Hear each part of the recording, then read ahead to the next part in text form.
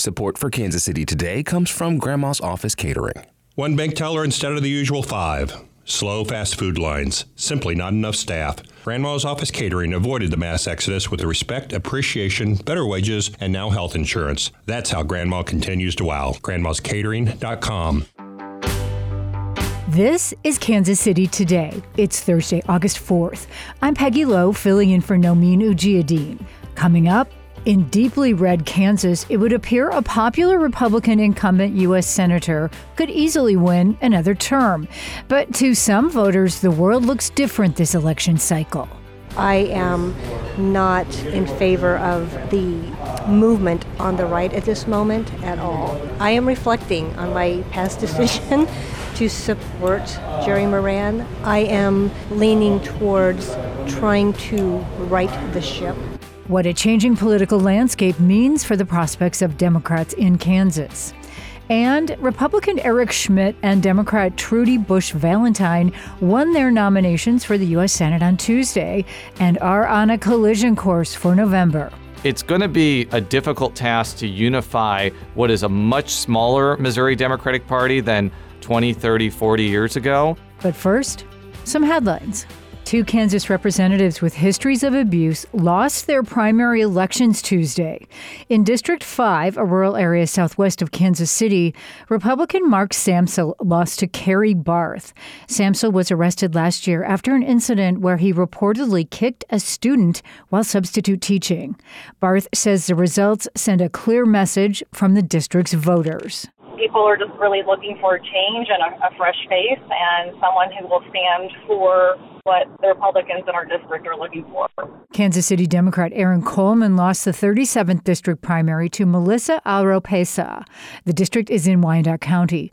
Coleman has faced multiple allegations of sexual misconduct and was arrested twice during his term in office. Wyandotte County Prosecuting Attorney Candace Alcaraz defeated District Court Judge Wes Griffin in Tuesday's primary, ousting Griffin from the seat he's held for 14 years. There is no other candidate running in the general election, so Alcaraz will appear on the November ballot unopposed. She has never run for public office before and will likely become the first African-American judge in the county. Wyandotte County is ready for change and ready to embrace those who are bringing it. In the only other contested race for Wyandotte County Judge, Tony Martinez retained his seat in District 12. 6 other judges ran unopposed. Manny Abarca has won the competitive Democratic primary for Jackson County's 1st District.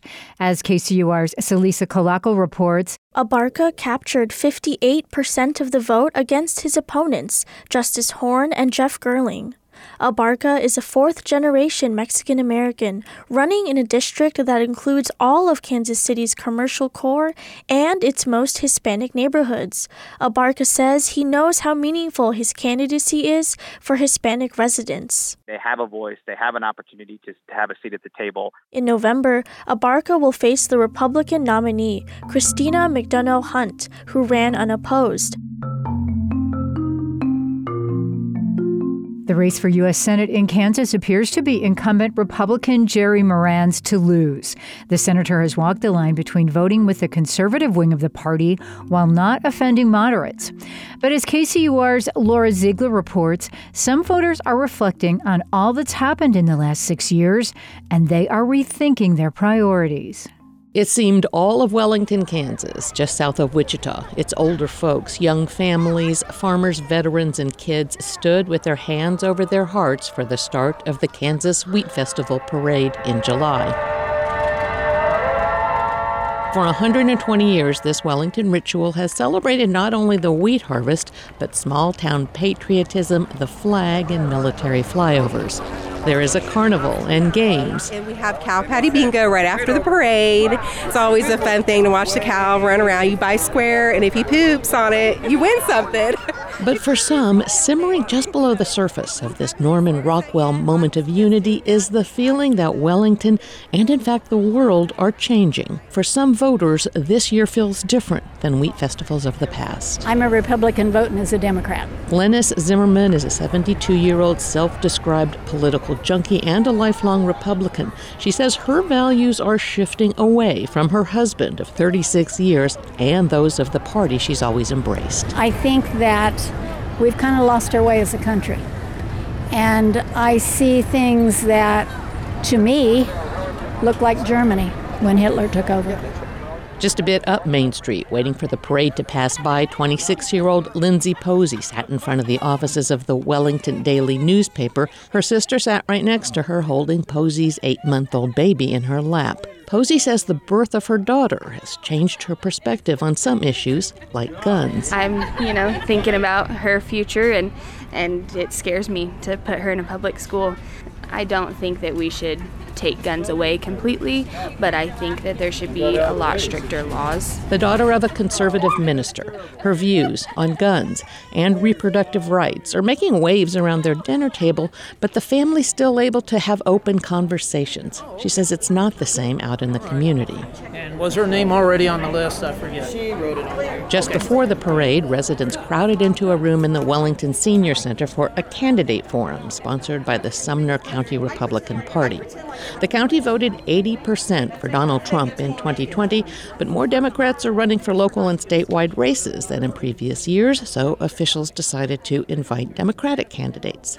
One Republican official who preferred not to give his name said he sees conservatives digging in and leaning more to the right with what's going on in the world. There's a lot of violence, and we're getting shortages of food and fuel, and prices are going up very rapidly. People are feeling very insecure. Robin Rivers was at the forum as a surrogate for Republican Attorney General Derek Schmidt, who's hoping to oust Democratic Governor Laura Kelly. Speaking for herself and not the candidate, Rivers said she's hearing people are irate about the January 6th investigation. About the way that the people have been treated afterwards. Everybody had a right to be there in Washington, D.C. The Democrat in the race for the U.S. Senate is Reverend Mark Holland, a Methodist minister and a one-term mayor of Kansas City, Kansas. He won't say it out loud, but he knows his odds of beating the popular Jerry Moran are slim in a state where Republicans outnumber Democrats nearly 2-1. A lot of the rural counties are very conservative. I think we need to be willing to lose less badly. What Democrats have done is they look at the numbers and they say, well, there's no sense in even going there. At a recent monthly meeting of the Wyandotte County Democrats, Michelle Millage, registered as unaffiliated in Johnson County, was here to listen to Mark Holland and the other Democratic hopefuls. She owns a gun but opposes 18-year-olds having AR-15s. She supports the January 6th committee, and she voted for Jerry Moran. But she's written and called his office to say she is unhappy that he did not support the investigation of the riots or the bipartisan gun safety bill. I am not in favor of the movement on the right at this moment at all. I am reflecting on my past decision to support Jerry Moran. Millage and others in Kansas represent the voice of the exhausted middle, that block of Kansas voters who traditionally represent more centrist positions. They are frustrated elected officials like Jerry Moran are not representing their views, but that alternatives still don't seem to have a chance. For KCUR 89.3, I'm Laura Ziegler.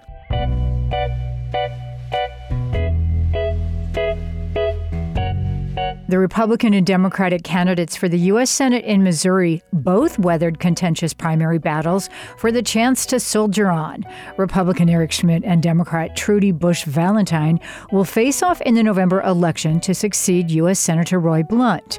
Independent candidate John Wood will also be on the ballot. St. Louis Public Radio's Jason Rosenbaum talked with his colleague Jonathan Ahl about Tuesday's results, and Ahl started by asking Rosenbaum if anything surprised him. In the big races, not really. In the 1st Congressional District, for example, Congresswoman Cori Bush won hugely over Democratic State Senator Steve Roberts, so large that I really question whether she'll be challenged in subsequent elections.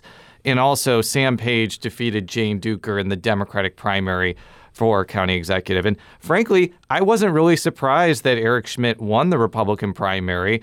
I've been saying that Missouri polls have not been terribly accurate in the past, but when all the polls are saying he's going to win, you got to take that trend seriously. Eric Greitens came in third. Was that a surprise to you? No, because Eric Greitens' lead in the polls started to wither as soon as there was this avalanche of third-party ads publicizing abuse allegations from his ex-wife, Sheena Greitens. Now, Eric Greitens denied those allegations, but neither his campaign nor his supportive political action committees really fought back in any meaningful way except on social media. So that message was basically going like undefended. And you saw in the results that even places that Greitens did well in 2016, like Southeast Missouri, Eric Schmitt won handily there. So those ads had a huge impact. Eric Schmitt will be representing the Republican Party, and Trudy Busch Valentine will be representing the Democrats. What do you make of her victory?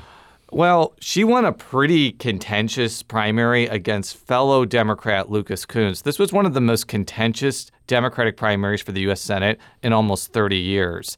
And it's going to be a difficult task to unify what is a much smaller Missouri Democratic Party than 20, 30, 40 years ago.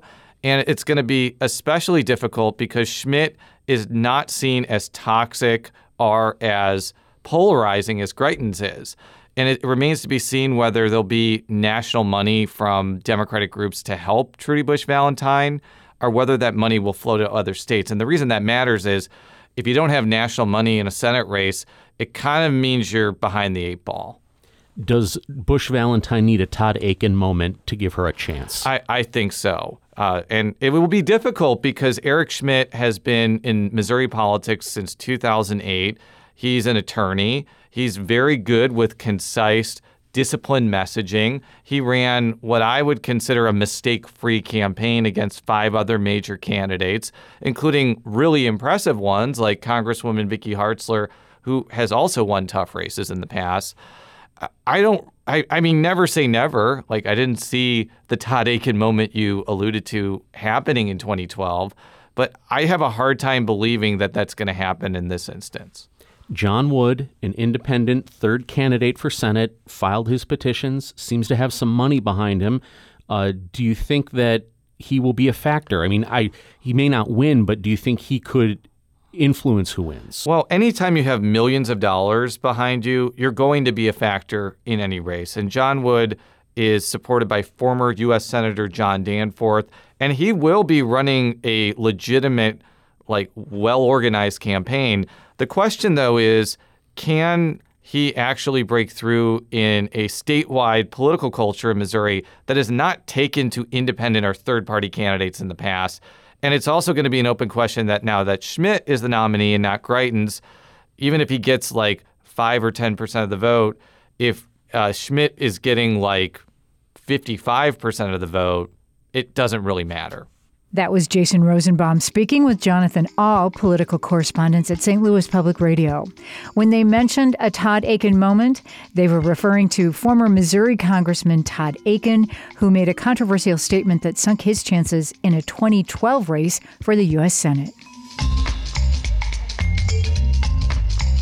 This is Kansas City Today. I'm Peggy Lowe, filling in for Nomin Ujiyediin. This podcast was produced by Byron Love and Trevor Grandin and edited by Gabe Rosenberg and Lisa Rodriguez. For continuing election coverage of Kansas and Missouri going into November, bookmark kcur.org. And if you like Kansas City Today, give us a review on your favorite podcast app. Thanks for listening.